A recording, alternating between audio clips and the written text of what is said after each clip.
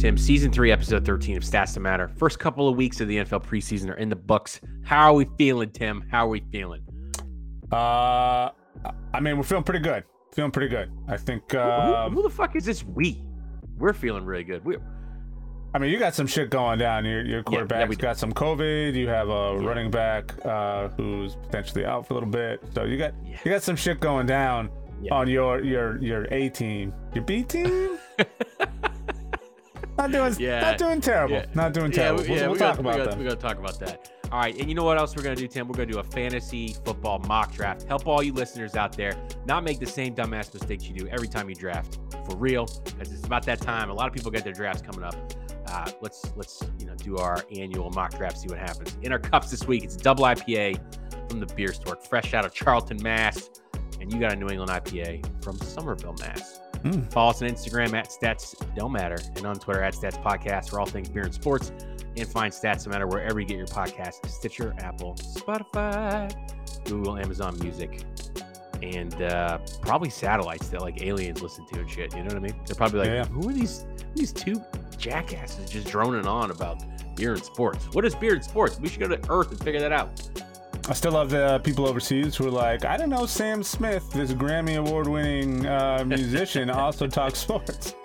Shout out to those guys. Don't worry, I won't tell them if you don't. All right.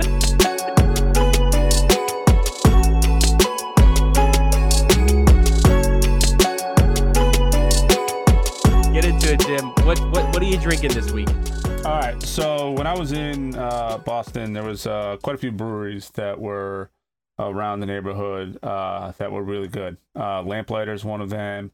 Aeronaut Brewing is another one that kind of had this cool little warehouse sort of feel to it. But they're one of those that, for me, in and around Massachusetts, tend to go somewhat underrated. I know they're just completely stacked with the amount of top-tier breweries that they have. Lamplighter has come a very long way and is, in my opinion, one of those like upper echelon sort of, we'll call them second-tier beers, if you will, in terms of popularity. You obviously have Trillium, you have Treehouse, you have a bunch of others that are up there. Vitamin C Brewing, which is a new one that came up a couple years ago that kind of swept everybody. But Aeronaut is one of those that's like very consistent. They have a rice lager. They have a bunch of other beers that are phenomenal. But this one, I have Boreal Kingdom. It's a New England IPA.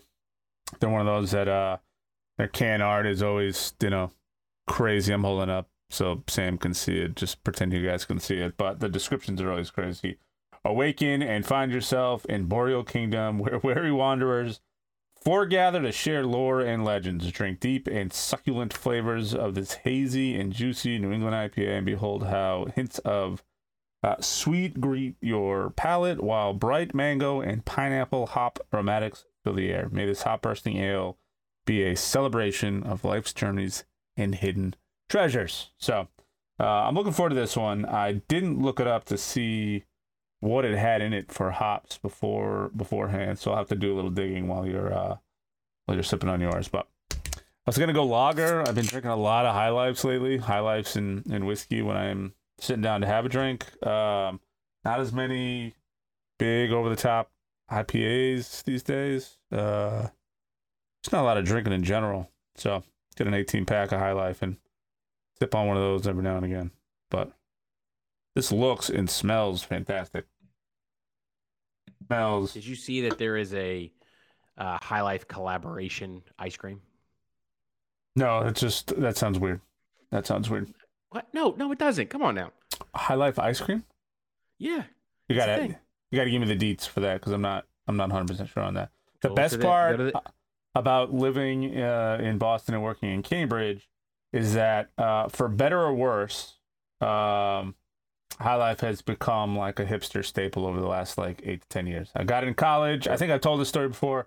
I got it in college because I could tell who was drinking my beers because nobody else was drinking High Life.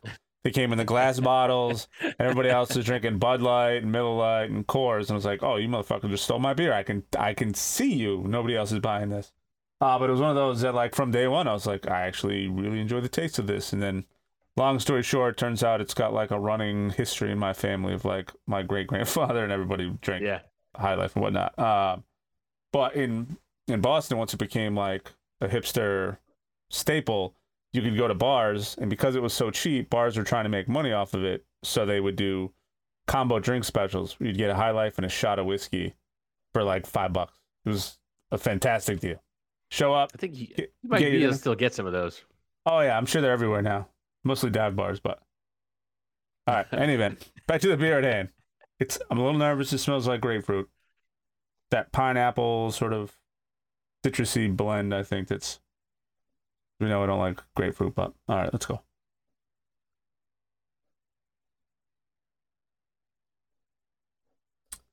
All right. Not a lot of grapefruit. Definitely's got a little bitterness to it, but it's got this pleasant, sort of like sweet finish. Only drawback is that the whole thing kind of feels a little muted until it's like past your palate. Like when it's like on its way out is where you get the big burst of that hoppy bitterness, like that piney bitterness. But right off the bat, I'm not getting a lot of flavor in general. Like it's a beer, it's an IPA, but it's not one that pops as soon as you take a sip. It's literally like a tail end beer. It's super smooth and has that like pillowy soft feel. It's not a bad beer by any means. Like the problem is you can sit down and drink a shit ton of these because they don't feel like overwhelming or like they're crushing your palate. If you like that like piney sort of mildly bitter flavor like this, I don't agree with the what do the cans say? Pineapple mango? Yeah. Actually, what's interesting is the more I like let it sort of air out in my mouth a little bit after I finish the drink, I can like I can taste the mango, or like you can smell the mango in it, but it doesn't come across a lot in the actual flavor like up front or anything. So, perfectly pleasant beer. Like you could quickly drink a 4-pack of this. And each sip, you get like a little bit more mango, a little bit more of that flavor to it. But I'm gonna give it a 3.8. Love Aeronaut. This is a perfectly good beer. I would, consider this if I saw it on the menu, compared to a lot of the other Aeronaut beers that I've had. But the other Massachusetts breweries, like Exhibit A, puts out just fantastic beers all the time. They're another one that's somewhat low key and not talked about. I think I've heard of them before. Yeah, they do really, really good stuff. The downside, one of the other breweries I'd probably put up there with is Night Shift. Everybody's heard of Night Shift, but they're going through a little drama llama, depending on who you believe. Some folks think that it's a little bit of shady, self-brought on drama llama. So we're not going to go down that path without the facts, but yeah, super interesting, right? When you go out and you say, "Hey, we can't get CO2 anymore," and there's other breweries still getting CO2. I know there's a national shortage, so there's always two sides to every story for sure. But that is a big deal. For anybody who's not aware, I'm going to give you just a high level overview, and you can look it up and make your own decision. But supposedly they're having difficulties getting CO2 for one of their facilities in Massachusetts, so they're opting to close the facility and let all of their staff go somewhere else. Yeah, they're gonna have someone else contract brew. Now they said they're gonna pay all of their staff like 2 months' salary to help with the transition. I don't know. Again, I don't know the full logistics of all of it. There's a lot of uproar though that it seems a little fishy. If you're a fan of Night Shift and you haven't been to their new restaurant location right near the TD Garden, gotta go. It's an amazing little facility. I think the one they're closing is the one that's out in like Everett or Malden or it's this small little building in the back. But yeah, take a look. They're another one of those that does like perfectly serviceable beers. Nothing you're gonna write home about, but stuff that is relatively easy to drink. But well, we are supporting the Massachusetts breweries. Another one of us is drinking that specifically, but yeah, you can get it at your local grocers. All right, I'm gonna pour this thing in here.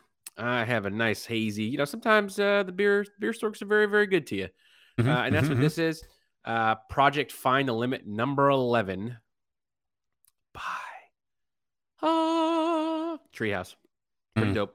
When you get a chance to get your hands on some fresh hoppiness, you got to do it. And I can just tell you from cracking this thing, it's a sweet citrus fruits. I'm really liking it already.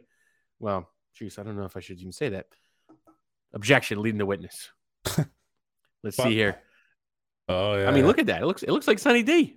Yeah, it's got the traditional bright color, that bright orange, yellowy color you get out of a Treehouse beer. In November, I think I'm gonna go up to the Deerfield one. I'll be up for a wedding.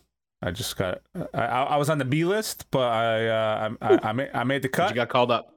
Yeah. Shout out to Waikiki. Hey. Gonna have to send him something. Maybe some High Life. November 4th. I'll be there. I'll bring it in person. I don't know if I'm going to be able to get a hotel room now because I think they're all booked out. But hey, I appreciate the consideration. I'll be there. Look, this is incredible. Mm-hmm. I do happen to really like citrus forward stuff, anyways. But for 9%, this is really, really good. I'm gonna go ahead and give this a 4.4 right at the top. Wow. I think I needed just a little. Sometimes when something is 9%, you want the alcohol, you want the sting just a little bit to just like let you know you're alive, right? Sort of like a little shock to the system. And this is very, very dangerous. Sometimes I can really appreciate if you go big, the big flavor profiles with it, you get the bite. There is a very, very subtle bite on this one. And I suspect that my breath will smell heavily, like I just demolished a cart of citrus fruit here for the next day or so. So it's very good. It's got a lot of staying power.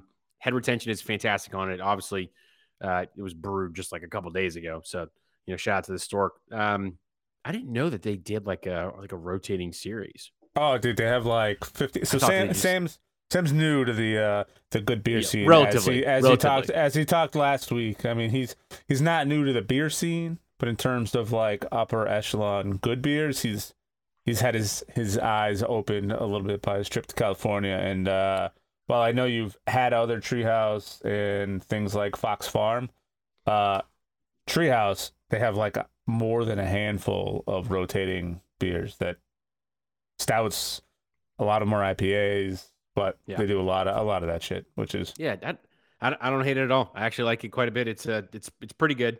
Again, I just like something to just smack me a little bit. Say, wait, wake up. You're here. This could be one of those beers that, like, what would happen? You bring this to like a pool party, and you're just like, I'm gonna put some good beer karma in the world. I'm gonna throw a 4-pack in the cooler, and someone's gonna pick it up and not look at it, and they're gonna go, oh, this is a Treehouse, 9%. Yeah, I bet I can handle this.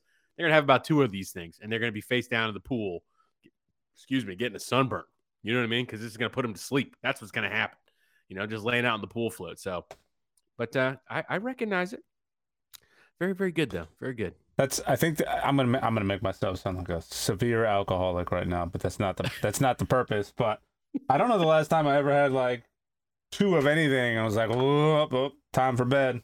So I'm sipping on a Sidecar right now. I've talked a little bit about some of my involvement in the local package store and helping them do some store picks, single barrels. If anybody remembers what those are, it's basically a barrel getting dedicated for any one purpose, whether it's a store or a release or something like that. So I got one in my hand that just came in today to the package store that I did. Package stores are what we call liquor stores here in Connecticut. But Wine and Liquor Warehouse, my go-to for all of my distro beers and whiskeys and whatnot. Stellum, single barrel bourbon. This is cask strength bourbon. They sent me home with like a handful of flasks, did a bunch of blind taste testing. I went back, gave them my recommendation. They did their own with their team, and we all ended up picking the same one. So the bottle just came in today. Sam's worried about his 9% beer. This sucker's 118.56 proof. That's on the lower end of a cask strength. Or okay, yeah, but you're talking about that shit like it's 115 ABV. You know what I mean? It's like 59.28. It's 50 ABVs higher than what your beer is. And I'm sipping it on it as a Sidecar. But I gotta be honest. This one is phenomenal. I'm not a big fan of Stellum in general. There are other the barrels we got wasn't a huge fan. They taste a little young. They taste a little like harsh. This one actually tastes pretty good. It's got like a little oak finish to it, a nice little sweet peppery finish on the back end. It's really, really nice. I'm sipping it like just neat in the glass, and it smells a little bit like maple, but when you taste it, it's got a little bit of that oak to it. So, yeah, 2 of those IPAs aren't doing anything for me particularly. But knowing that you need a nap after 2 of them, I'm gonna send you one of these bottles, and I want to see you take a sip of it while you're on the pod. Shout out to Austin, listener of the podcast. When he got back from California, he was like, this is an act, because I was like, dude, there's been like a week where I haven't had 5 beers total. He's like, you lying, he's like this whole wine thing you're on, like it's an act. You're gonna forget it. And we had people for the Bachelor, the Bachelorette, and I was like, yeah, I'll have wine. And I was like, I bet you. I was like, I got good ass beer in this fridge too, but I shan't be drinking it tonight. Okay, that's what I do. Wine thing. I'm committed. That's what I do. Man, that's what I do for whiskeys. Right. A lot of times I'll crack a bottle. Well, I don't usually open a lot of new bottles, but I'll have like a glass of whiskey because you don't get that bloated feeling.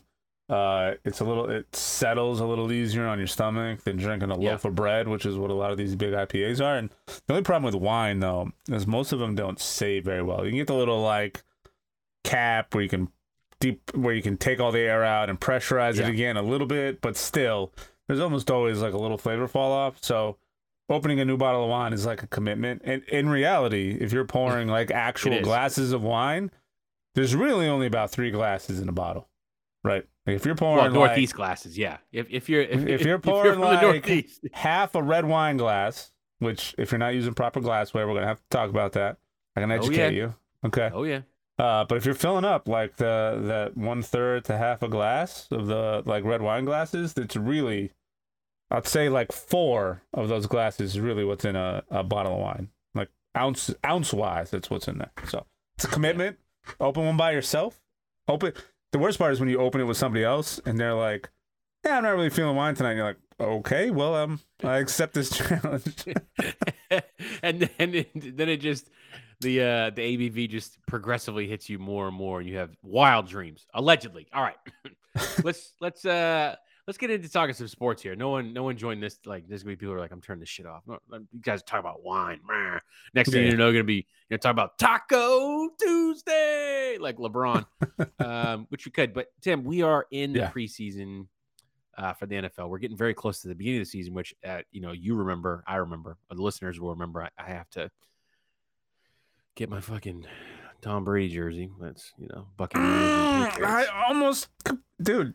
You shouldn't say anything. Yeah. I would have forgotten about that. I wouldn't have forgotten it. We have listeners of the podcast. They'd held the 2 accounts. So I gotta do some searching on Etsy and get all these things. Man, I'm really happy about that. It's the blended really too. Not fucking happy about that. Best bet ever. Goddamn best bet ever. Nice. And I learned my lesson, and I will not be making any bets about what the Seahawks are doing this year, because if we're going to talk about some of these preseason games and make you overreact, as someone who's watched Seahawks football for as long as I have, I don't like what I'm seeing. Okay. Now, look, in the regular season, the Seahawks are pretty good. Well, underneath Russell Wilson, they're pretty good against the Steelers. But between Geno and Drew, neither one of them, kind of got a lot going. There was some decent running production. I do like the direction of the team, but I don't even want to say this out loud, Tim. Drew Lock has COVID right now. Pete Carroll just finished up with his COVID stint. And Jimmy Garoppolo is slinging passes to nobody and available. And I don't even want to fucking say it out loud. I kind of want. Do it, say it, dummy. Whisper those sweet nothings in my ear. I do not want to see the Seahawks play a full season, going back and forth between Drew and Geno. I don't. Pete, either pick one or just, wait for Jimmy to become infinitely cheap and then just go ahead and spend some money. You know what I mean? Because it's so weird. Nature is healing, right? That was the phrase that everyone kept saying, like, when we came out of the pandemic. And there have been some Seahawks legends that have been coming back to Seattle and helping out on the sidelines. Richard Sherman getting to a coaching and advisory role with the Seahawks. Marshawn Lynch going to make content for the Seahawks Twitter page at some point this season. Mike Bennett coming back and doing sideline reporting. And the first thing he asked was, Pete, me and all the fans want to know, why did you trade me? Like, that was the first question he asked. Like, it's just vintage, getting back to way that Seattle used to be. But that also means run the ball, run the ball, run the ball, high percentage shot downfield, punt. You know what I mean? I'm not really looking forward to it. I'm really not looking forward to it. Yeah. So, didn't you guys just lose a wide receiver today? Running back? A running back, right? Well, we got a wide receiver via trade from the Eagles. Yeah. No. Hold on. I think just recently they announced yes. I can't handle Kenneth Walker III dealing with a hernia injury. Oh, fuck. Seahawks hoping he will play the opener. Yeah. So what that means, and which we're going to see here in a minute, is Rashad Penny, SZN, season, if you will, as the kids say. But I'm really not looking forward to week 1, which is Seahawks Broncos. So, if anything, I religiously follow the camp beats about Seahawks, and oof, I'm not really psyched. Ken Walker dealing with a hernia issue, says Carol. Doesn't know what it yet means. Jake Curhan out with back spasms also. Yeah, Curran's one of the offensive linemen. They've done some tweaking on the offensive line, but the offensive line, let's be honest, was always a dream. It was part of the Marvel Cinematic Universe. You might see it in a movie 3 years from now, but it's not really something that's present. So, who's gonna know? I'm a little worried about Walker because Walker was he showed some explosiveness, but everyone keeps trying to just draft Lynch too. It doesn't work. By the way, if anybody just missed that bigger reference, I'm very disappointed. Anyway, moving on. Sam, what are your biggest week 1 preseason takeaways? Let's hear them. Overreactions. Let's not do takeaways. Okay, overreactions. Tim, yeah. Here's my overreaction. Why can't the Patriots beat the Giants? Why can't that shit happen? How do you lose to the fucking Giants in the preseason? You ain't got no offensive or defensive coordinator, and you lose 23-21. I don't get that. I really don't. To a team that's been fighting in camp all the time. That has to be pulled apart. And Mac Jones, shredded Mac Jones, just doesn't make it. Come on now. Nah, I mean, there's some thought that he's got some work to do with that offense, the Patricia offense. But I mean, this is why I don't put a lot of stock in preseason. Right? They're trying to figure a lot of shit out. Everyone's not running, especially week 1 of preseason. That's about the worst of the worst when it goes. Yeah. We're going to talk about a lot of games. When you went through if you look through the score sheet for the last week, almost every game was separated by like 3 points, 4 points. There was like one game that may have been separated by like 9 or 10 points. They lost 32-25. Yeah, I was gonna say there was like a spattering of games, like 2 or 3 of them that I think were separated by like 8 or more points. But for the most part, everybody was pretty close. I mean, all of these teams have been practicing together. It is what it is. I don't put a lot of stock in it. I think the Giants are going to be a pretty decent team.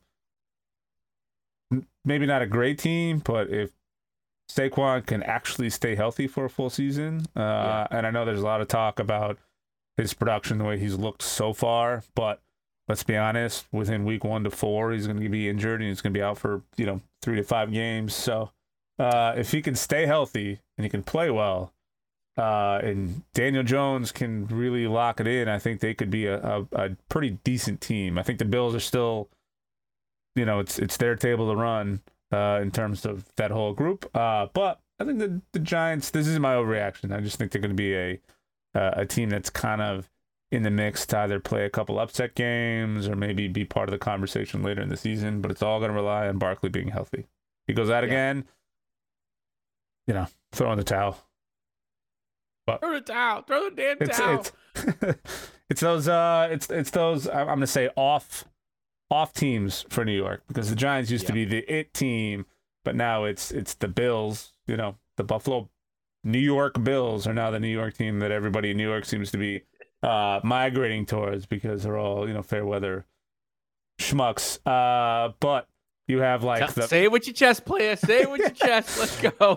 You got the Mets. They're doing well. They're like crushing it right now overall across the league. And then the Giants come back and they kind of fluff it up a little bit. We could be looking at some underdog New York teams actually making a splash, being part of the conversation for the first time in a long time. But one of my biggest things was Sam Darnold and Baker Mayfield actually making a little bit of a competition. I think, like both of them came out. You were talking a lot of shit. Now you gotta eat some of that crow, man. Sam Darnold, I'll talk shit about all day because I have literally no. And it's not. I'm gonna be clear.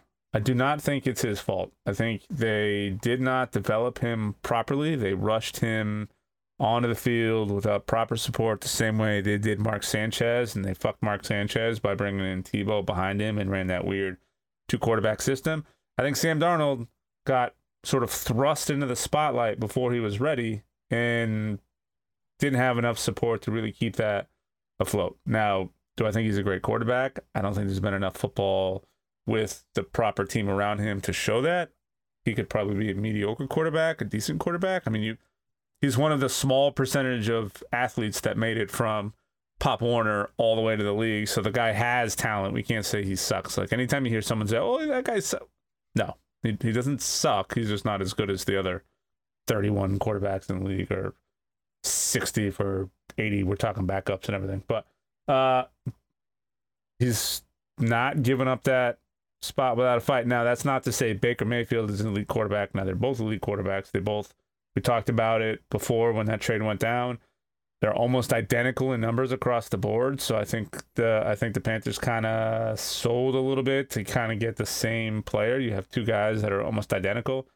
Whether that plays out in the long run because you can game plan around both of those skill sets because they are so identical, you can literally just swap them out. One gets injured, you get another guy in there.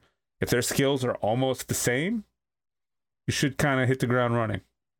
I don't know if that's how that's going to work out yet, but it is interesting to see what that looks like. And that's a big game for me because I think Carolina plays the Browns week 1, right? I think that's one of the opening games. Yeah. That'll be a big one. Yeah. If Baker wins that spot, which if you're the Panthers and you're trying to build up momentum and it's a really close game between those two, it's a really close contest between those two. I don't know how you don't gamble by putting him in against that team, because if they go in and they win, he's the number 1 overall pick, and Darnold was too. So like you got to look at it that way. No, but what I mean is if they're very close and they go into that week 1, and let's say they just kicked crap out of the Browns, which they are fully capable of doing because it's not going to be Watson that's starting. They have all that drama going on. They've been distracted all season. It's just a little bit of a mess there. I could see them coming in and just wiping the team. The amount of momentum that would build going into your season, coming off of like your quarterback just had that moral victory. He's coming in. He's kind of, look at me now. I'm healthy. Exactly. I'm on a new team. If he gets benched and they lose that game, everyone's going to be wondering like, all right, well, should it have been Baker or if they don't start him, does it become like, oh, well, they don't have confidence, and if Darnold comes out and struggles a little bit, then you're like, oh shit, well, okay, well, now they got a really big problem there. So it's tough. They continue to be competitive. I think they should go Baker that first week just to build up that momentum, because that would be huge, that moral victory going into the next season. I think that's something that'd be really tough to compete with. Yeah, I agree. It'd be interesting to see how that goes here. There's also been rumors that you're trying to get something for Darnold to move him. You know, so there could be more moving afoot here. One of the last games I want to talk about here, Jacksonville, Cleveland, week 1. Now, this was Deshaun Watson's first snaps of meaningful football since 2020. Okay, and he gave a pre-recorded interview to Aditi. Wow, I don't want to mess up her last name. King Bawala, I believe. That may be a rough pronunciation. She's a former NFL Network reporter. She's been in Cleveland and covered Pittsburgh for a long time. Great reporter. Mm-hmm. She got a pre-recorded interview with Watson in which he apologized, not to the camera, okay, but he said, "I'm sorry to all the women who I've impacted." And that was about the most fucking trash thing I've ever heard that dude say in my life. And I am not happy about this 30-second. I'm just trying to focus on win football games with the guys here in this locker room. Yeah, bullshit, dude. Yeah. Sell us up the river all you want. Okay, but the fucking Jacksonville Jaguars could not beat the Cleveland Browns in preseason. And it's not an overreaction for me to go, okay, this is year 2 of Trevor Lawrence. He's still missing receivers. I mean, so did Watson. I mean, it's the preseason. You're going to see these things. But, like, really, Jags? Really? Like, I need Doug Peterson to make that, like, Philly South and just, like, get some toughness in that franchise.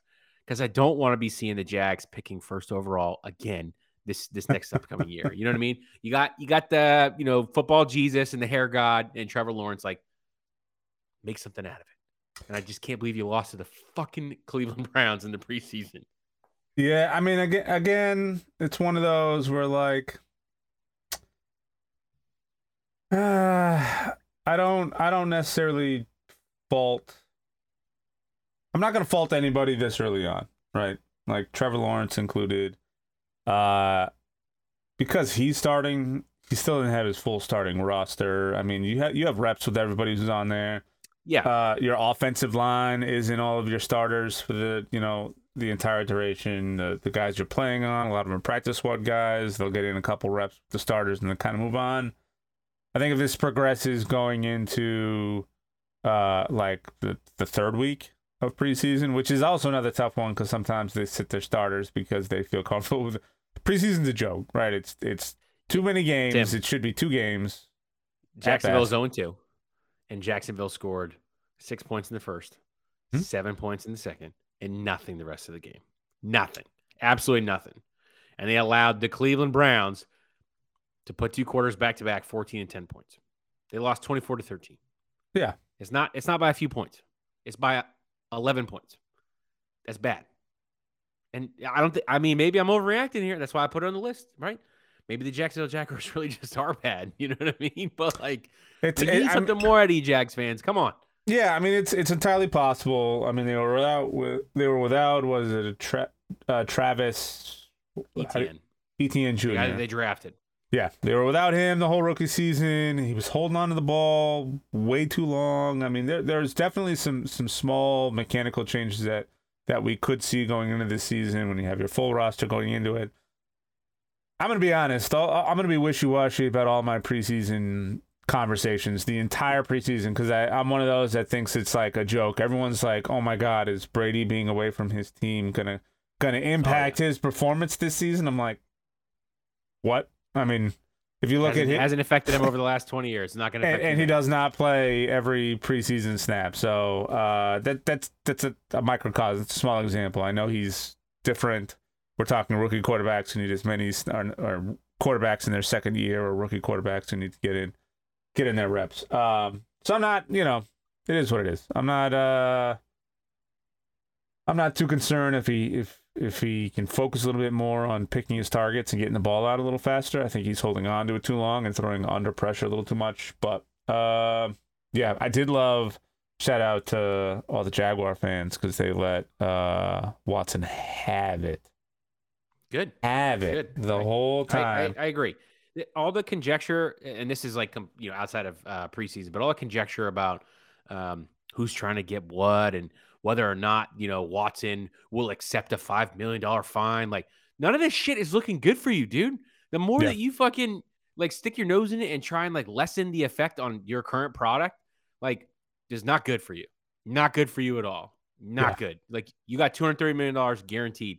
And if you lose $5 million of it, like, you're like, oh, I gave you $5 million. Yeah, you fucking ruined people's lives. If they came to me, if I were him and I was trying to save face, if they came to me and said your penalty is $5 million, I'd say, you know what?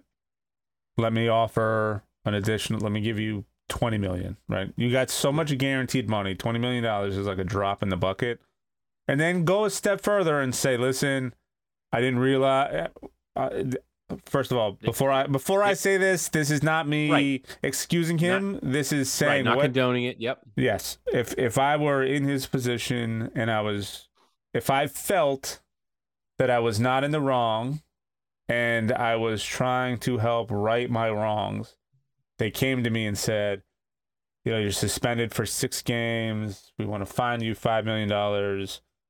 First of all, I don't know if I would necessarily fight the 6 games unless I thought hey, I went to court. Everything was above board. I shouldn't be suspended. If you want to fine me for my behavior, I accept. Let me give you an additional $20 million, and let's donate that money to victims of sexual abuse, and let's build awareness. Let's do things like that. But Could be a lot of things. But instead, he's like, I'm sorry for the women who may have been. It was one of those like backhanded, I'm sorry for the women who may have felt uncomfortable. But by the way, it wasn't a big deal. Like, you know what I mean? Like that sort of shit is just like, I'm focusing on football. You're like, no, you cannot do that. And okay, focus on football and focus on the fact that you're going to make $230 million and probably play 10 snaps of football over the next couple of years. So sucks to suck, Browns, that you gave this dude $250 million fucking dollars. Yeah. And, you know, you decided to listen to his crackpot lawyer and draw a line in the sand and be like, well, you know, we did our research. We stand behind him. You didn't do enough research.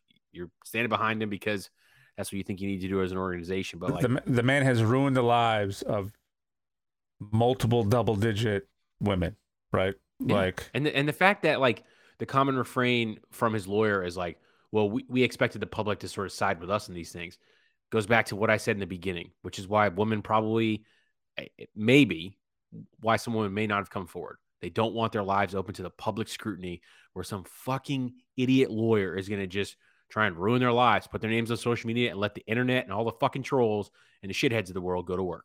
I wouldn't do that shit either. And drag them through everything. Exactly. Like they're going to dig up every wrongdoing they've ever done as if it is when they wouldn't do that shit to Deshaun Watson, and they're just letting it slide. So, you know, I don't know. I think there's going to be some discipline. I hope that the NFL does, you know, I'm glad that they appealed it. You know, after we talked last time, you know, they submitted their appeal. So the NFLPA, we'll see what happens. A man can dream, Tim, that it'll be 16 games, but we'll see. It won't be.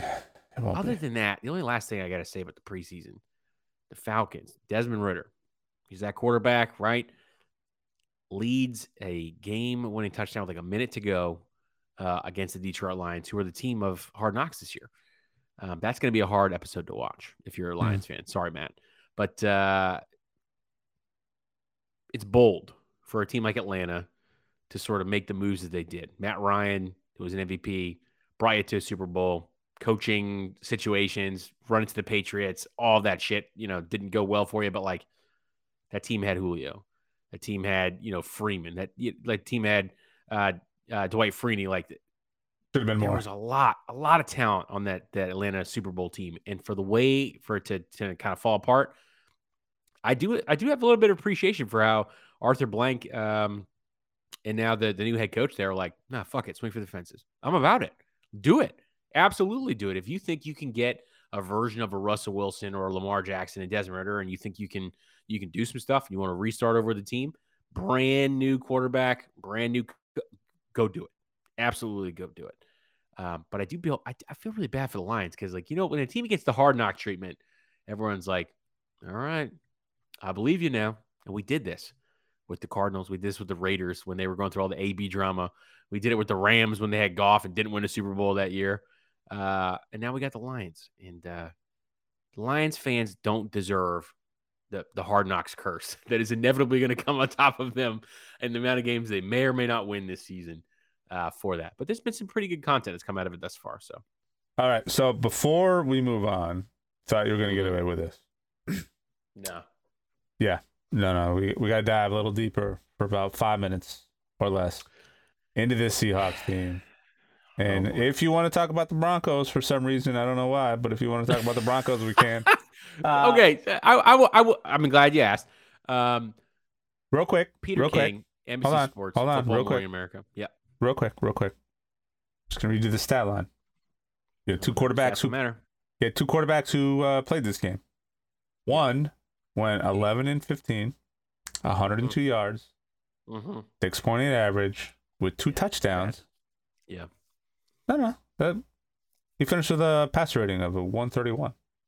The other one, 10 for 15, 101 yards, no touchdowns, no interceptions, only had 1 sack, finished with an 85.7.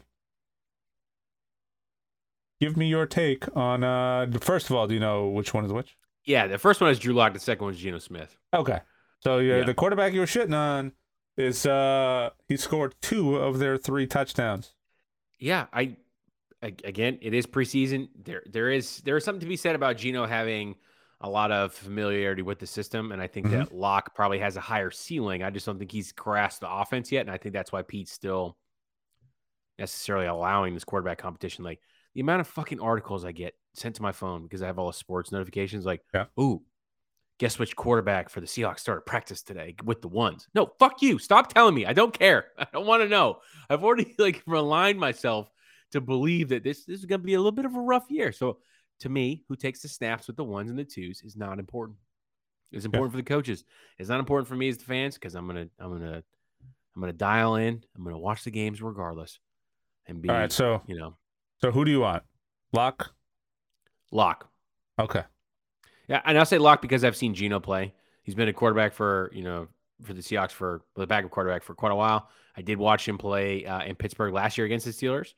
Shout out Dan. We went to see that game in person on Sunday night. That was pretty great, and they lost because Geno coughed it up fumble wise. Okay. Lock is younger. Lock isn't afraid to sling it, sort of in that Baker Mayfield image, and he makes mistakes. I mean, quarterbacks make mistakes. It happens.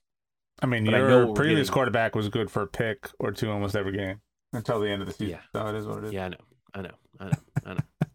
All right. But, so I'm gonna write this down. Sam wants Drew Lock. Right. I mean, if Jimmy Garoppolo is available, then wait, you would take Garoppolo over Lock? Yes, 100%. And I think you would too. And it would be mostly to smite all the 49ers fans that I'm friends with and be like, ha, bitch. Mostly came in and you guys chose Trey Lance and Pete Carroll beat you because the 49ers have not beaten the Seahawks a lot. Like that is the one team that the Seahawks have a winning record against. And that shit is not going to change because it didn't change when they had a shitty quarterback. It didn't change when they had Russell Wilson. It's not going to change this year with Trey Lance. Yeah. Like, all right. And then at worst, Seattle splits the series with the Niners. At worst. All right. And then last question. I'm just going to pick a random team out. What are your thoughts on the Broncos? Peter random King. pick. I know, right? Peter King, revered sports writer, Football Morning in America, NBC Sports, legend in his own right, talked about the attitude at camp and how a lot of Broncos players are saying it's like when Peyton came in and sort of revitalized things and turned it around. But that's Russ's thing. It's fucking rah-rah. It's get everyone bought into the system. As one thing that Richard Sherman was very, very clear on was that he appreciated Pete's teachings, but that it grew old at some point and that the players needed to zig when everyone else zagged. And Russ is going to find success. He has a decent offensive line. He has a good running attack. There's a defense behind it and a young hotshot coach who wants to pair with him. And there's an article coming in camp about how they're arguing about what to call the audibles from what Star Wars, theme, because Nathaniel Hackett is a Star Wars geek. Like, I'm happy for you that you guys can geek out on football. I'm happy that Russ can show up an hour before practice and get all the receivers and everything to throw because they had Teddy B and Drew Lock throwing to them, and now they got Russell Wilson. I'm sure they're happy about it. I wish the best for the Broncos. Even though he didn't the Chiefs. Even though he didn't take a single snap the whole game. Yeah, I mean, he didn't really do that in, Well, I mean, Russ doesn't take traditional snaps. Even when he was injured last year, he took like mental snaps where he was like in the end zone taking, shotgun snaps under center. Like he's that guy. As Danny O'Neill from 710 in Seattle said, it's a weird guy. If you're just now noticing how corny Russell Wilson could be, then you've not been paying attention this entire time, right? He's never changed. He's going to stay consistent to himself. I wish the best for him. I also wish for a big fat fucking L week 1. Handed to him by Drew Lock. You know what I mean? A man can dream, Tim. A man can dream. Fair enough. All right. Who's going to end up with a better record? Oh, it's going to be the Broncos. Come on. Let's not even go there. Let's not even go there. It's going to be the Broncos. I'm not taking another stupid bet where I have to wear a fucking heinous Russell Wilson jersey that's part Seahawks, part Broncos, which would be an abomination. It would be an abomination. I mean, think about this. But you'd wear it. No. I wouldn't even speak that bet into existence. Russ beat the Broncos in the Super Bowl. And now, I mean, just like what do they say in the second Batman film? You either die the hero or you live long enough to see yourself become the villain. That's it. That's all I got to say about that. Fair enough. All right. Let's let's get into this here. We're gonna do a little mock drafty here. What do what platform you want? You want Yahoo? You want the Worldwide Leader? What are we doing? That's a great question. Great question. I'm trying to see if I can get logged into both of them. Whichever one I get logged into first is one we'll take. How's that? Oh shit, man! I've already been in the Entertainment, Sports, and Programming Network, and both Yahoo Sports for a long time. I forgot I could log in from a computer. Which one do you play more on? I play on Yahoo both this year. All right, we can do Yahoo. All right, let's do that. I'm in a lot of 10-team leagues. I'm in like a 12-teamer this year. But I think 10 teams is good for us. I might need a sidecar to make this a reality. Do it. Sidecar acquired. We back, baby. I'm glad I logged into this because I have 2 drafts already scheduled. Dang. Okay. August 21st, September 1st, and damn, August, that's like next week, bro. It's Sunday. Yeah, I have. I got the work company picnic on. There you go. On Monday, which is gonna be dope. We run out an entire like amusement park for a little bit. It's a small amusement park, but I'm trying to think of what it's bigger than like Fun Town Splash Town by like a good margin, but not quite as big as Six Flags. Like somewhere in between. Interesting. What do we got here? All right, cool. You got the number 1 spot. I got the number 5 spot. This is going to be good. This is really going to be good. Okay, so draft starts in a few minutes here. 5 minutes. We can kill this airtime. This is the thing. First of all, you fucked up because you grabbed the number one overall spot. I was trying to get in. It's very good when you're mock drafting. You want to mock draft from every single position that you can, right? Yeah. So if you can get in, grab whatever spot's available. If there's other spots open, definitely move. In a 10-team league, though, being number 5 is where you want to be because you're getting to pick in the middle of every single round. Whereas in a traditional stake draft, if you're number 1, you don't pick again until 20. Yeah, right? You get 2 back-to-back. You get 1, 2 back-to-back, and then you're just watching those big guys fall off the board. Exactly. And it really forces you to draft a little bit better.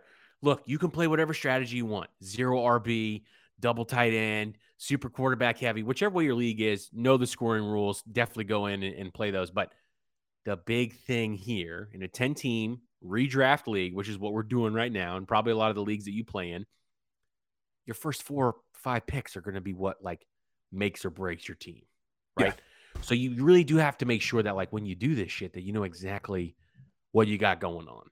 Yeah. And I personally don't like drafting from the 1, 2, or the 3. Just like in track and field, the best lanes are 4, 5, 6 because they're in the middle. And you got to run a little bit longer, but all things considered, you're going to be much better. Now, traditional scoring we got going on here. So 4-point passing touchdown, 6-point rushing touchdown. So from a quarterback perspective, you might fade some of your non-mobile quarterbacks like Tom Brady, right? Because he's going to throw a lot of touchdowns, yes. But if you want those extra 2 points, it's going to help you win your week sometimes.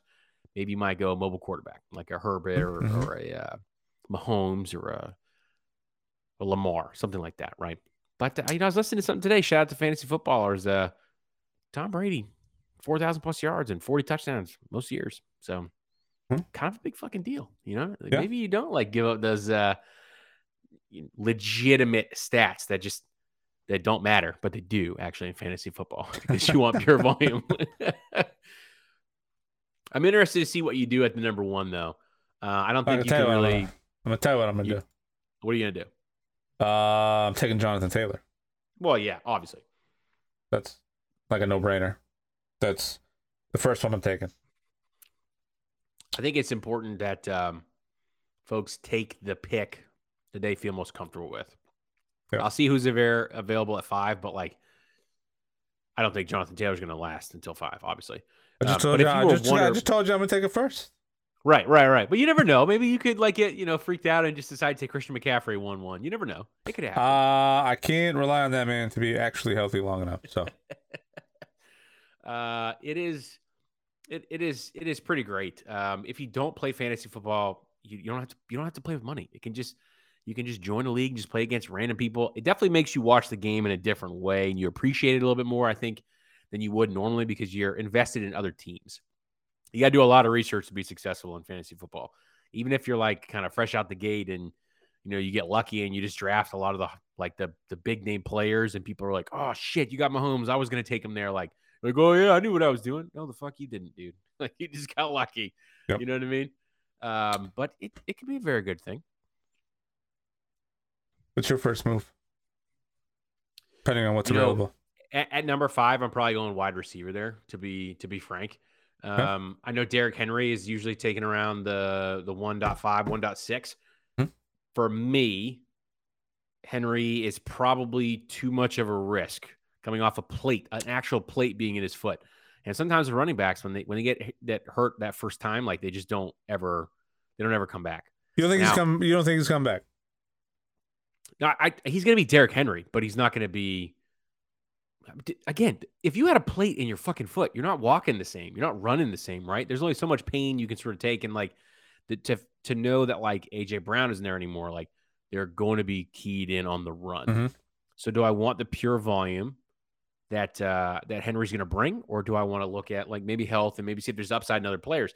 Like if it's Derrick Henry or Justin Jefferson at 5, I'm taking Justin Jefferson. Dude who just absolutely climbed up the charts last year, gonna be the main target for Kirk Cousins. He's gonna get a lot of passes. That makes more sense to me. That's how I look, right? I look for pure volume, and especially like in a league where there's a lot more pass catching running backs now. Mm-hmm. I'm more opt to grab pass catching running backs with my flex spot than necessarily just putting another wide end or another wide receiver or tight end in there. Speaking of tight ends, this is kind of a barren year. Either you grab early and you get one of the first like big 3, or you don't, and you just kind of see if you can stream the position. Like Kelsey is the standard. Darren Waller might score some more points, but Mark Andrews was the T1 last year. So like, are you just not going to take Mark Andrews? Like, of course you are. Lamar's all jacked. He's going to have like a killer year. Like Mark Andrews is going to get a ton of passes. If you're deciding between a tight end and, I don't think that they're around the same place, but if you can grab either Kelsey or Andrews, that's fantastic. Now, some people are like, nah, whatever. I want, to fill out my first 3 picks, get 2 running backs, get a running back, a wide receiver, and maybe a quarterback. Cause I think like Josh Allen's going like at the back end of the 2nd or early 3rd. So I'll be interested to see if you take him there. I mean, he was the QB1 last year, according to the fantasy footballers. And yeah, what you're getting with that dude. Yeah. I'm one of those that kind of plays the board with what it is. I don't put a lot of stake into like, do I draft a quarterback too high? If I see a lot of big name players go off first, and I need to make sure that I have points available in case someone's injured, 3rd and 4th. I mean, I try not to do it before the 4th round at the very earliest, but every now and again, I'll take a quarterback early if things are kind of, if things look like they're moving quick, I might jump on it just to make sure I secure some kind of points, Yeah, I would agree there. My own thing is that like quarterback is going to be loaded this year. You could wait on quarterbacks and definitely get something useful. I use Tom Brady as an example. Whatever your thoughts sports wise on Tom Brady, the dude is money. He's consistent year in and year out. And what you need to be doing is you need to be scoring 20 to 25 points a week in the quarterback position. That's what you need to do fantasy-wise. So if you can get that, you're going to be just fine. And there's going to be weeks where, yes, Patrick Mahomes and Josh Allen are going to have 40 quarterback points. But there's also going to be weeks that they score 15. Because they're just going to be having a very, very bad week. And you don't want that shit necessarily. You probably would want someone who's going to get you the same amount of points week in and week out. That's probably best. All right, sir, game on. I'm excited for this. This is the first draft pick, the mock draft I've done so far. Hey, there you go. The fantasy football season is officially starting now. We're doing it live. All right, let's see here. Ooh, first pick in 45 seconds. I wonder what's going to happen. I do not know, but that first name does look. I mean, you can't go wrong, Jonathan Taylor, but I'm shocked to see Justin Jefferson at 2 and Cooper Kupp at 3. So I was talking a lot of shit, but I'm also shocked to see at pick 5, I'm projecting to get Austin Eckler or Dalvin Cook.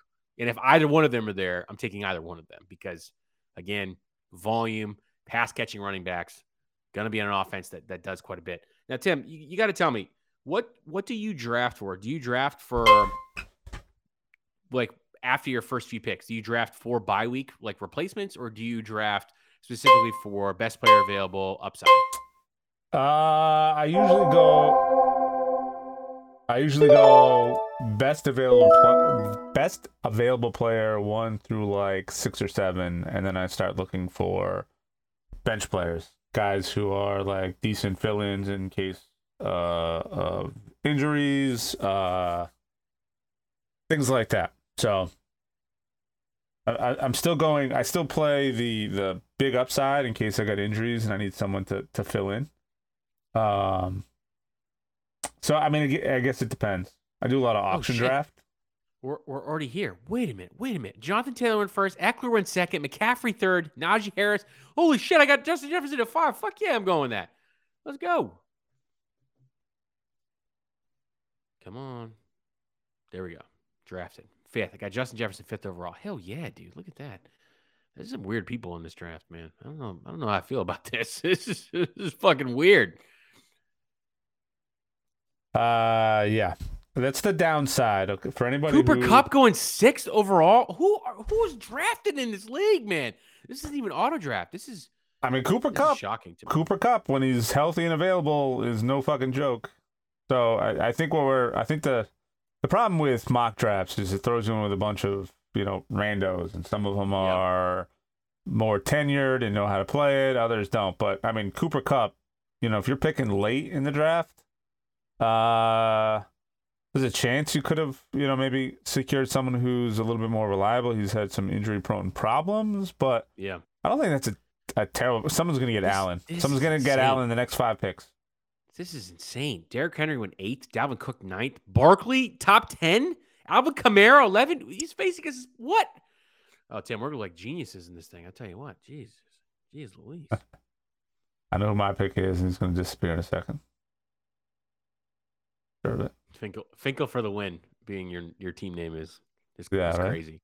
I always like to do something almost like nobody gets it. It's aging myself at this point.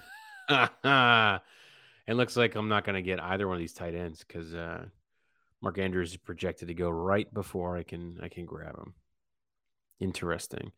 Picks available to me: Javonte Williams, Denver running back, probably a good pick.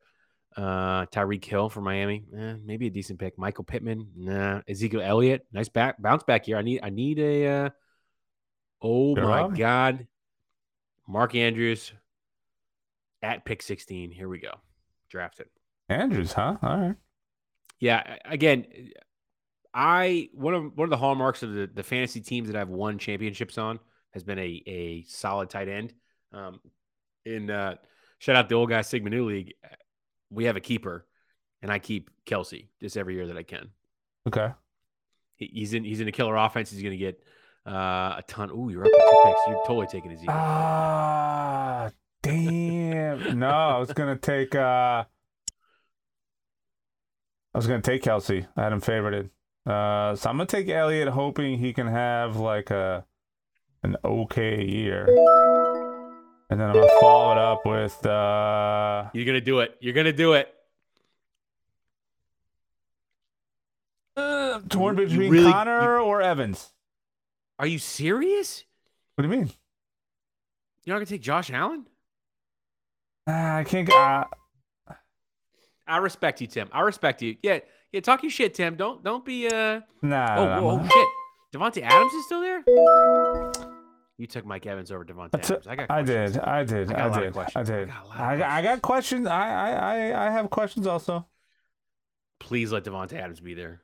Please pick CeeDee Lamb or Devontae Adams, you dumb internet player who doesn't pay attention to any of this shit.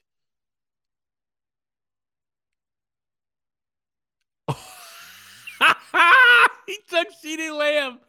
Okay, I'm taking Devontae Adams. Tim, I'm going to have the best team of this draft. I'm just letting you know right now it's going to happen. I cannot believe this. Who are we playing against? Randos. This mock draft. This is also why you got to do a lot of mock drafts, people, because you will definitely go up against some, how do I say this?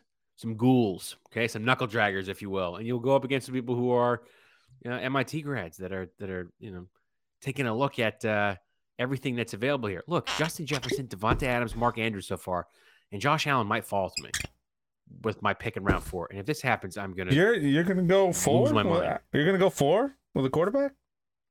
Yeah, I think it's Josh Allen. I think it kind of paints a picture though as to what these guys are looking at, because no one's picking him, which means they're all kind of on the same page. Thinking that maybe, yeah, could be. I mean, could be for sure. You could definitely take him, but I feel like that's this is something else. Early. Okay, so look, right in the 4th round pick for tight ends, Kyle Pitts is there. Kyle Pitts is going to get a lot of passes this year. So if you didn't get Travis Kelce, Mark Andrews, Kyle Pitts, number 3 tight end, Darren Waller, right around there.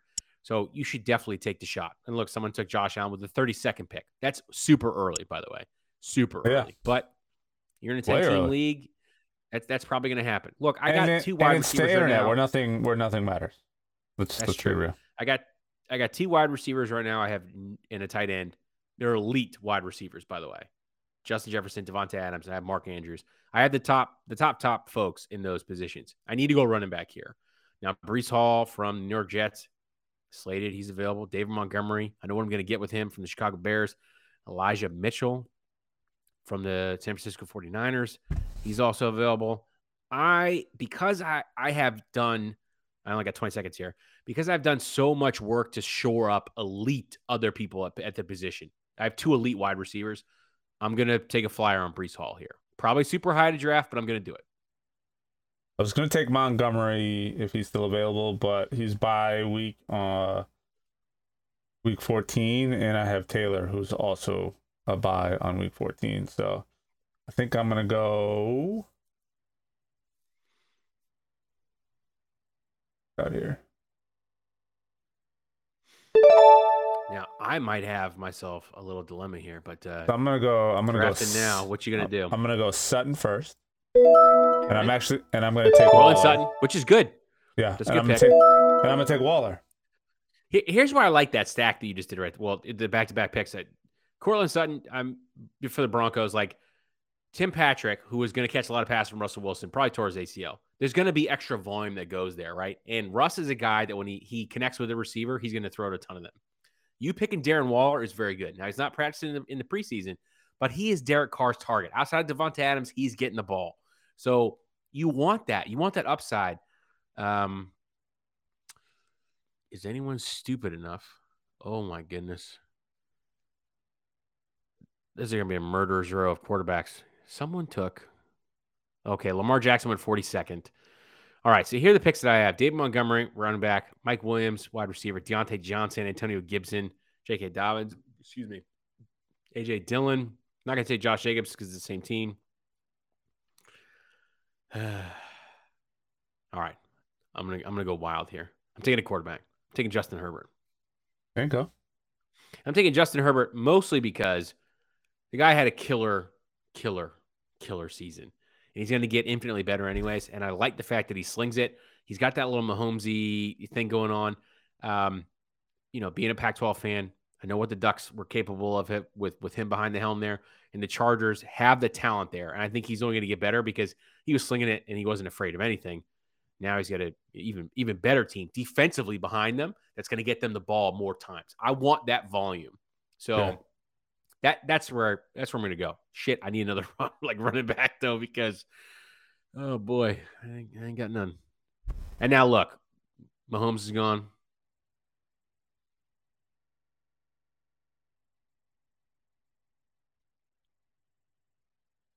Wow. Woo. Yeesh. Let's go ahead and delete that out.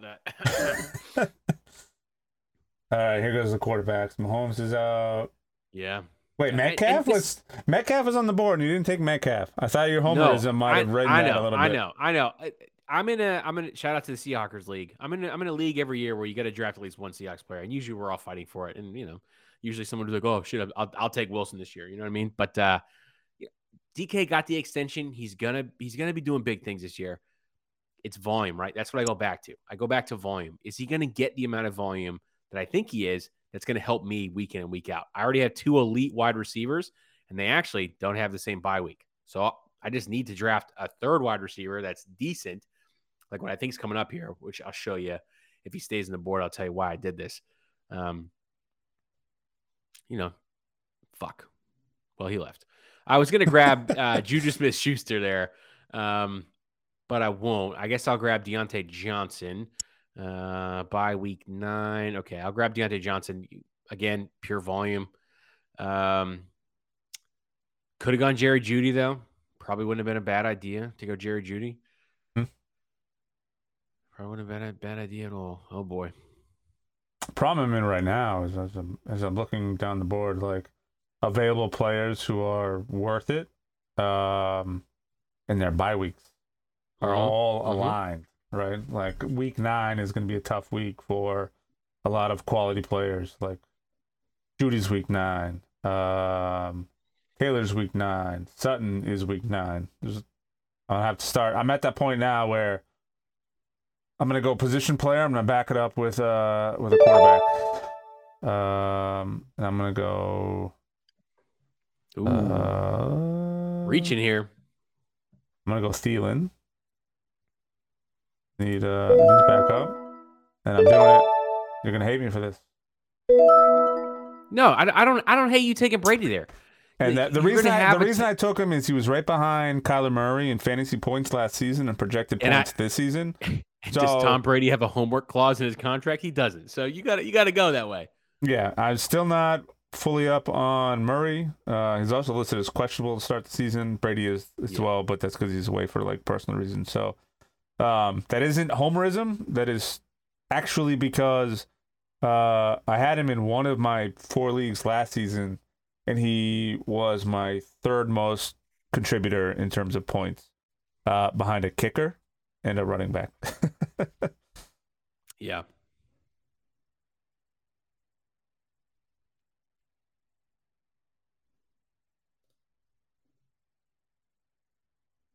Okay, my turn to draft here. I need a running back. Devin Singletary, nah. Damian Harris, trade candidate, nah. Rashad Bateman, if I didn't already have a Ravens player, I might take him. I'm gonna do this. I'm gonna be the homer. I'm gonna take. Nope, definitely not gonna take Rashad Penny. I'm gonna take Chase Edmonds, just based off projected. Nope, I'm not. I'm going homers. I'm going with Rashad Penny. Here we go. And you got me to do that because you talked about the injury today. A Pete Carroll running back is going to get a ton of volume, and a quarterback, depending on who they are, playing for the Seattle Seahawks, you're going to have to rely on the run game quite a bit. So I want the volume there. So I went elite at wide receivers and tight end and quarterback. I mean, Herbert's on the fringe elite. He really is. But I decided to make a concession, and the concession was running backs. So I have to make sure, this is a note for me in the season, that if I were to go into the season with this team, that I have to make sure that I'm playing the waiver wire. There's going to be a running back who breaks out on someone else's team that no one else drafted, that he's available on the waiver wire. I need to be playing the waivers like the first few weeks. I need to make sure I get a couple of those guys to stack my bench and make sure that I have running back depth that's not going to hurt me, but hurt other teams who don't draft them or pick them off the waiver wire later in the season.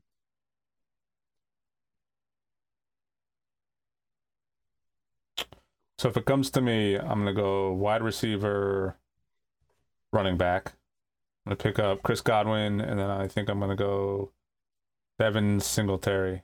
Just now I'm playing the bye week game. I'm trying to stack teams. I'm trying to find players who can contribute during bye weeks. And if you pick either one of those, I'm going to edit your whole portion of the podcast out.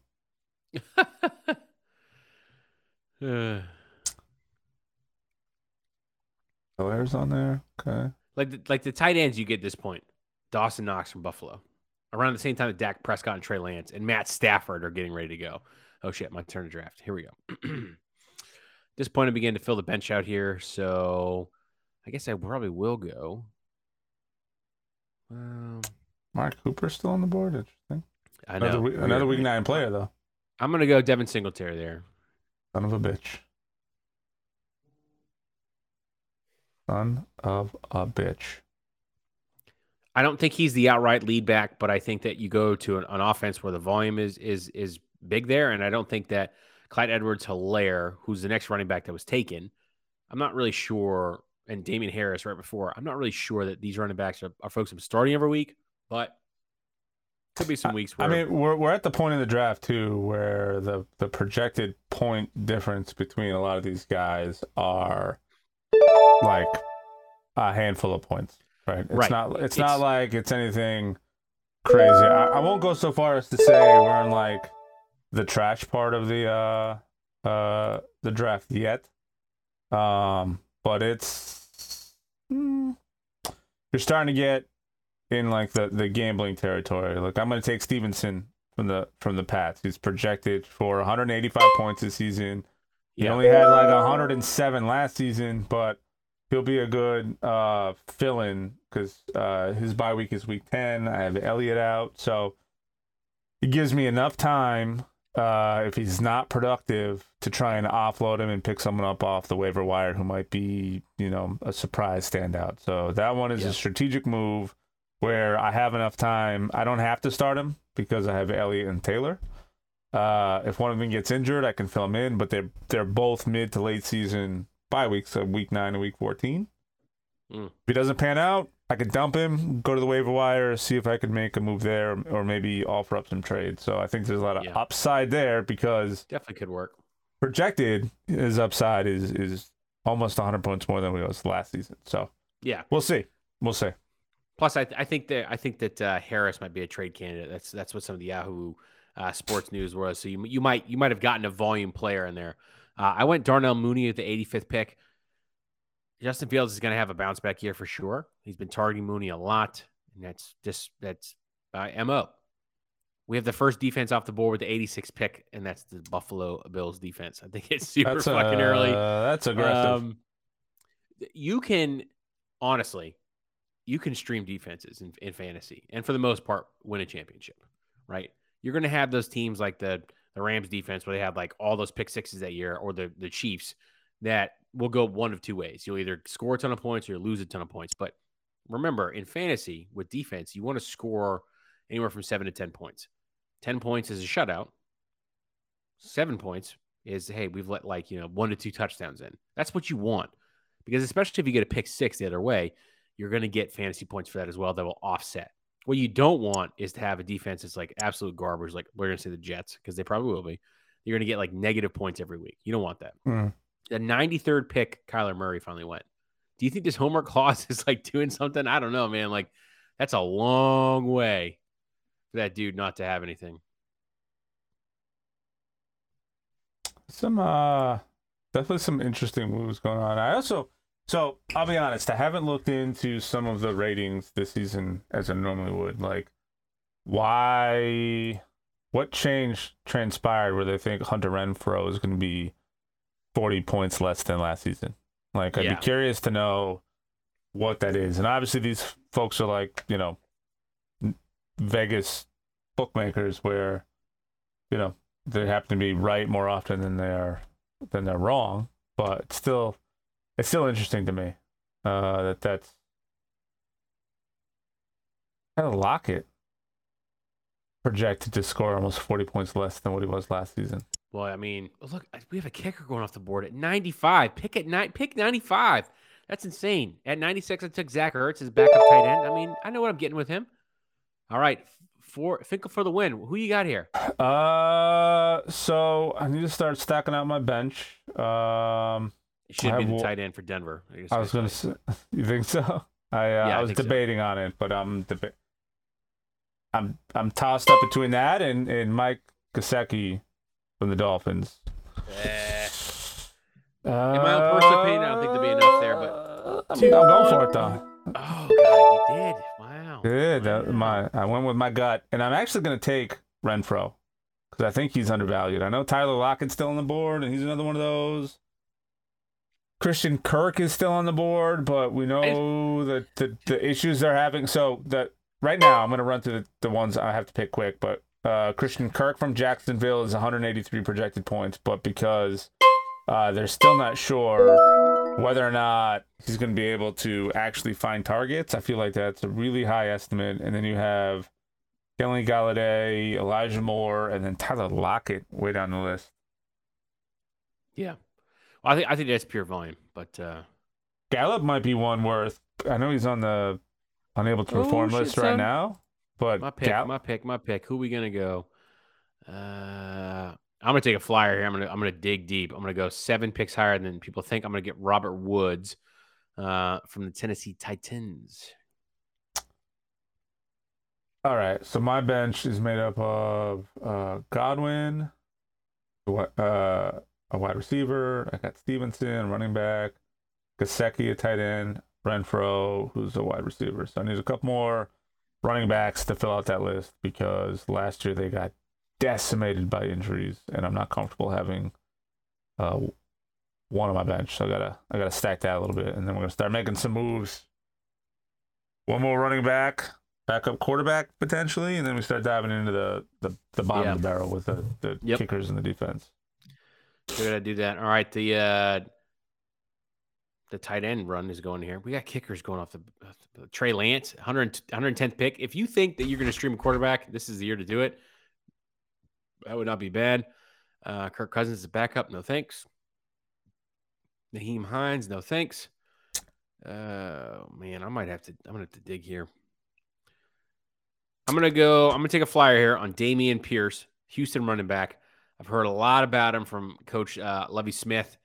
A lot of analysts think that over the first month he could take over the starting role. So what I'm doing here is I'm selectively taking a player from other folks that are drafting and saying, psych, you're not going to get a chance to grab this dude off the waiver wire in case he pops up. And if he becomes a running back one for the Houston Texans, who with Davis Mills are going to run a lot, then it's trade bait.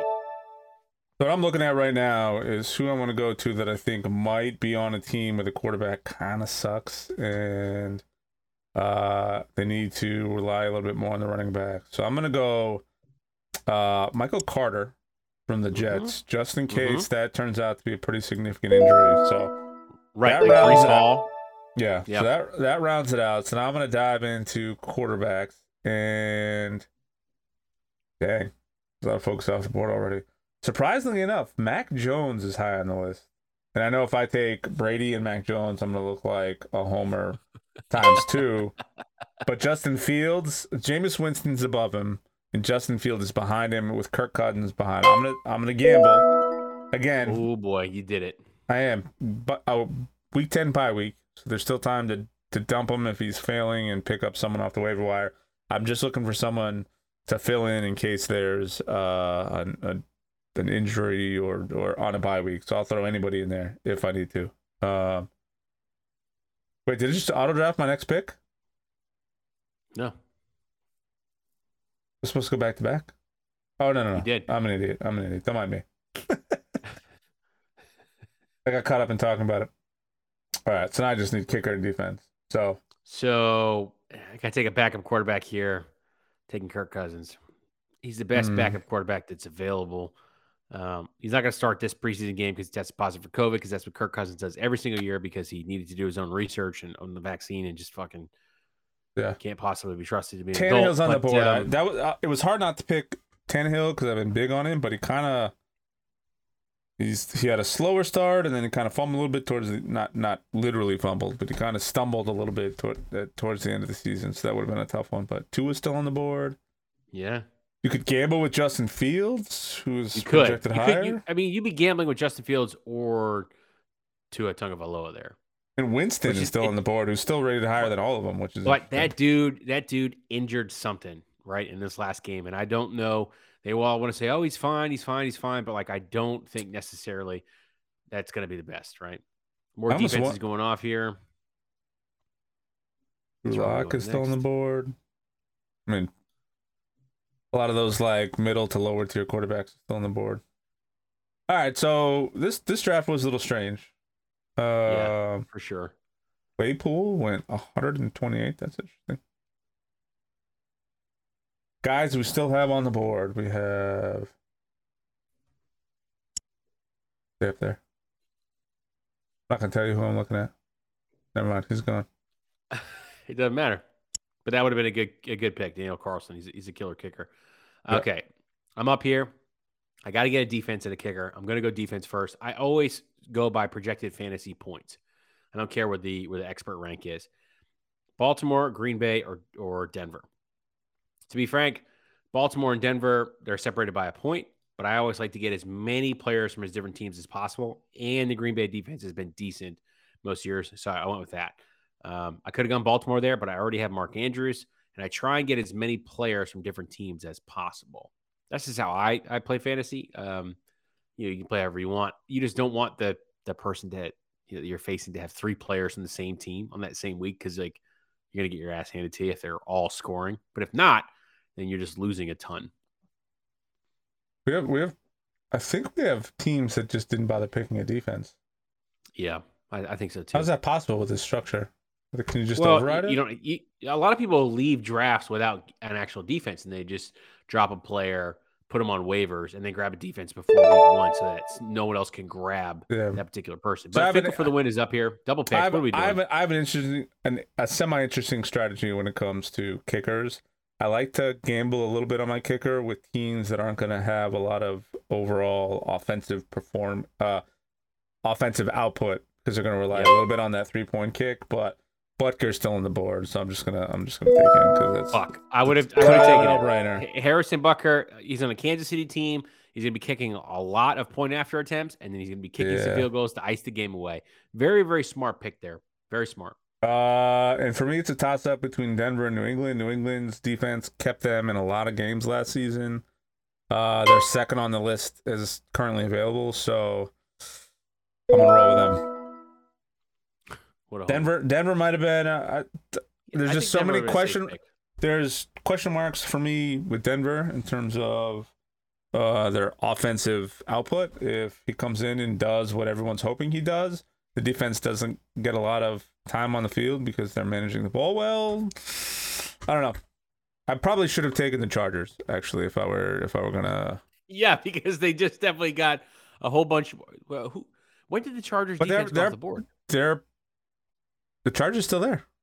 That's what I'm saying. That's what I'm saying. The Patriots were actually valued as more points than the Chargers, which is interesting. Yeah, I don't agree with that. I mean, Kyle Van Noy going there, Justin Jackson also going there.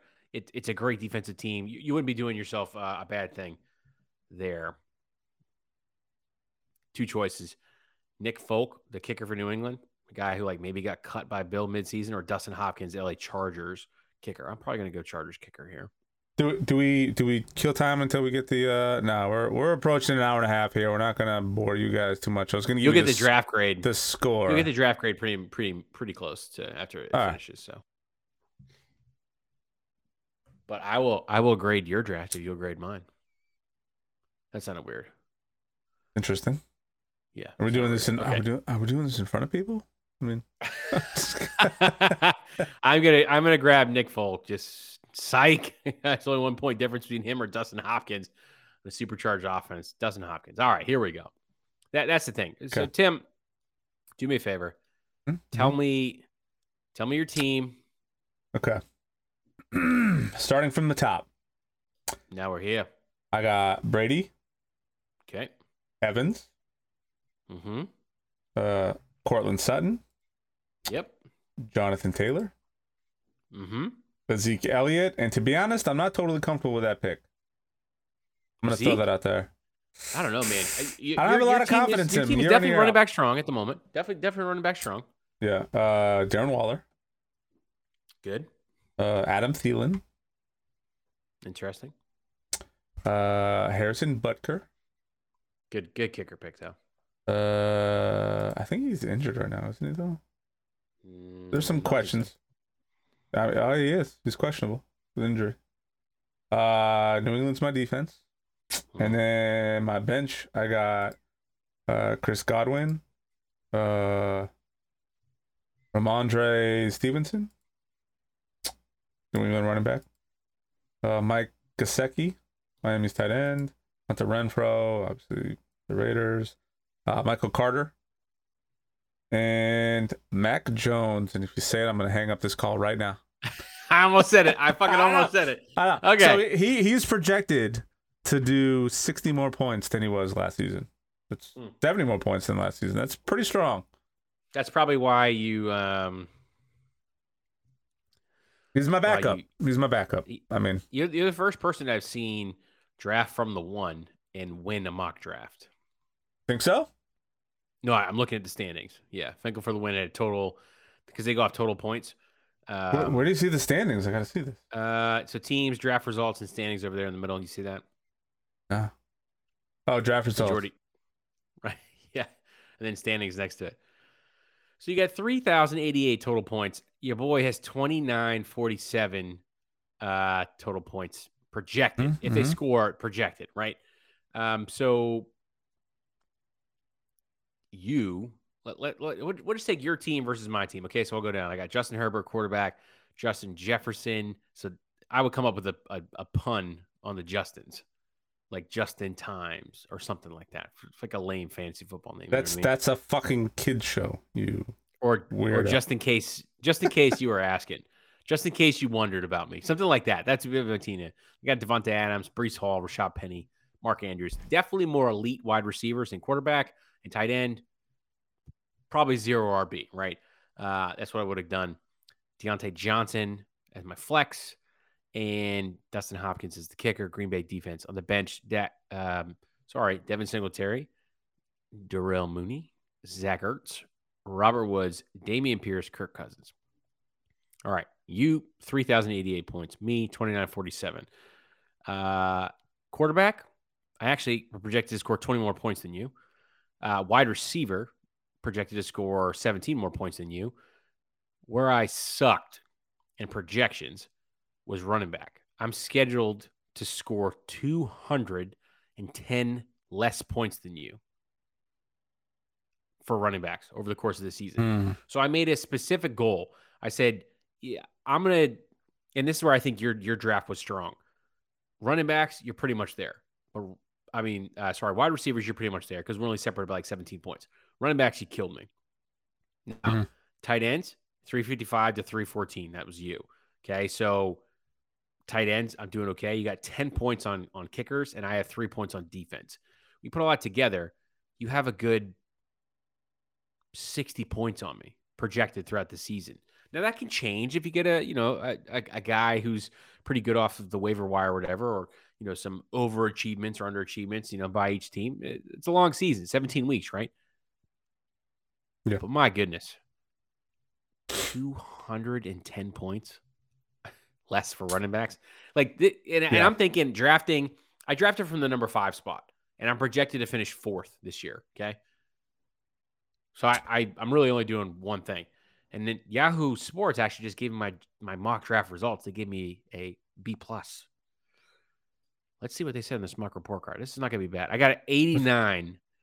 Ugh. Mine has not come in yet. Damn it. That's not good. I'm projected for 3rd place, though. We just know I won. That's all that matters. 6th. You won the mock draft, but your projected standards are 6th overall. So, Tim, suck it.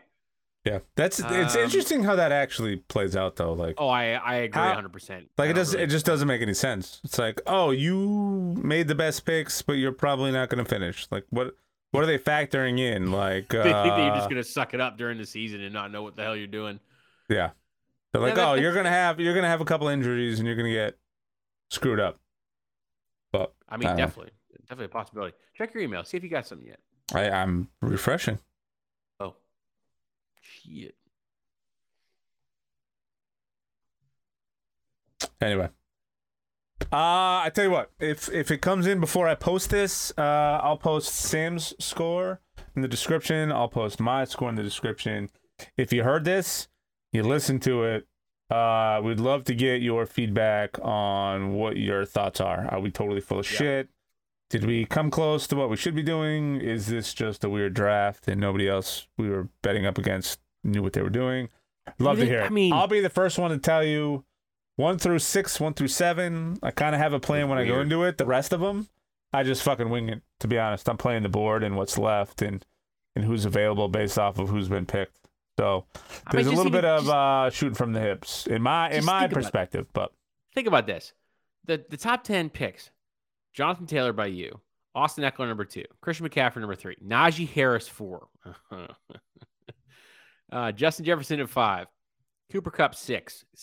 Cooper Kupp, 6. Mhm. Jamar Chase, 7. Derrick Henry, 8. Dalvin Cook, 9. Saquon, 10. So in the first round, 1, 2, 3, 4, 5, 6, 7 of the first 10 picks are running backs. So I mean, I can't really shit on the Cooper Kupp pick though, because when that dude is healthy, he makes a difference. He makes a big difference. So yeah, but Tim, even in the second round, 7 out of the 10 picks were running backs. Mm-hmm. I mean, we'll have to do some more empirical testing. First round is almost everyone almost leans running back heavy. So that's kind of expected. And by the way, I'm not gonna. Anyone who's listening to us who want to tell us how good or bad our teams is, I mean, that's cool, except for Jamie. If Jamie is listening, you absolutely cannot give any sort of advice on this stuff because we're all drafting together in both a family and a friends league. So I don't want to know what he's going to do. I need to see some mock drafts from that guy before we get up here and listen to the podcast. So I think that'll do it here. I think we got some stuff to cut out. We had some good beers with some good sidecars. We had a successful mock draft. And Tim, I'm gonna go to Etsy and find one of this goddamn Tom Brady jersey. I cannot tell you the last time I was this excited. I cannot wait to see this shit. Just do me a favor. Wear your DK Metcalf child large jersey. I already wore it. I know. You got my picture. You know what's gonna happen though. You're gonna wear it once, and then Chelsea's gonna take ownership of it. So. Yeah, I mean, she may, but if she does, that's fine. Tom Brady split jersey on the Google. All right, I'm gonna Tom Brady split jersey Amazon. That can't be good. All right, so I'm gonna bury the lead here too as a teaser. Sam is out next week, but the following week we got some pretty exciting news. Personal news, but we got some pretty exciting news. Let's go. But all right, everybody. Who knows? Maybe if this thing gets here. What's that? Enough. You gonna wear it next week? If this thing gets here quick enough, we may be good. I might even. Dude, it's Amazon. I'll be there fucking tomorrow. Have you ever used Amazon before? I live in a state where we have an Amazon distribution center, so I will sometimes order shit in the morning and we'll be there in the afternoon. It's literally I'm living in the future. But yeah, it is pretty great. All right, everybody. Our schedules are a little erratic right now, so we gotta apologize for that. Sam travels a lot for work. I had a lot going on vacation, life-wise. I got more coming up, life-wise. We'll get into that a little bit. Maybe dive in a little bit. I'm gonna pop up on another podcast for a friend of mine. She's got this really cool podcast. Where they really dive into what it means just to be a human being. It's pretty cool, and I know she's got some pretty exciting folks coming on that. I won't spoil it for her unless she gives me the okay, but we'll talk about that. Very nice. I'll plug that on the next one after it happens. But there you go. Sam's gone next week. We're gonna miss another week, but we should be hitting a stride as we kind of get back into the football season. So thanks for hanging with us. This is going to be a little bit longer than they usually are by about 10-15 minutes, but we got to get that mock draft in. It's football season, baby. We can't complain. Yeah, baby. Let's go. I can't believe I'm buying this jersey. At least it's only $50. You know what I mean? I just can't really be that excited about it. God damn, this is going to suck.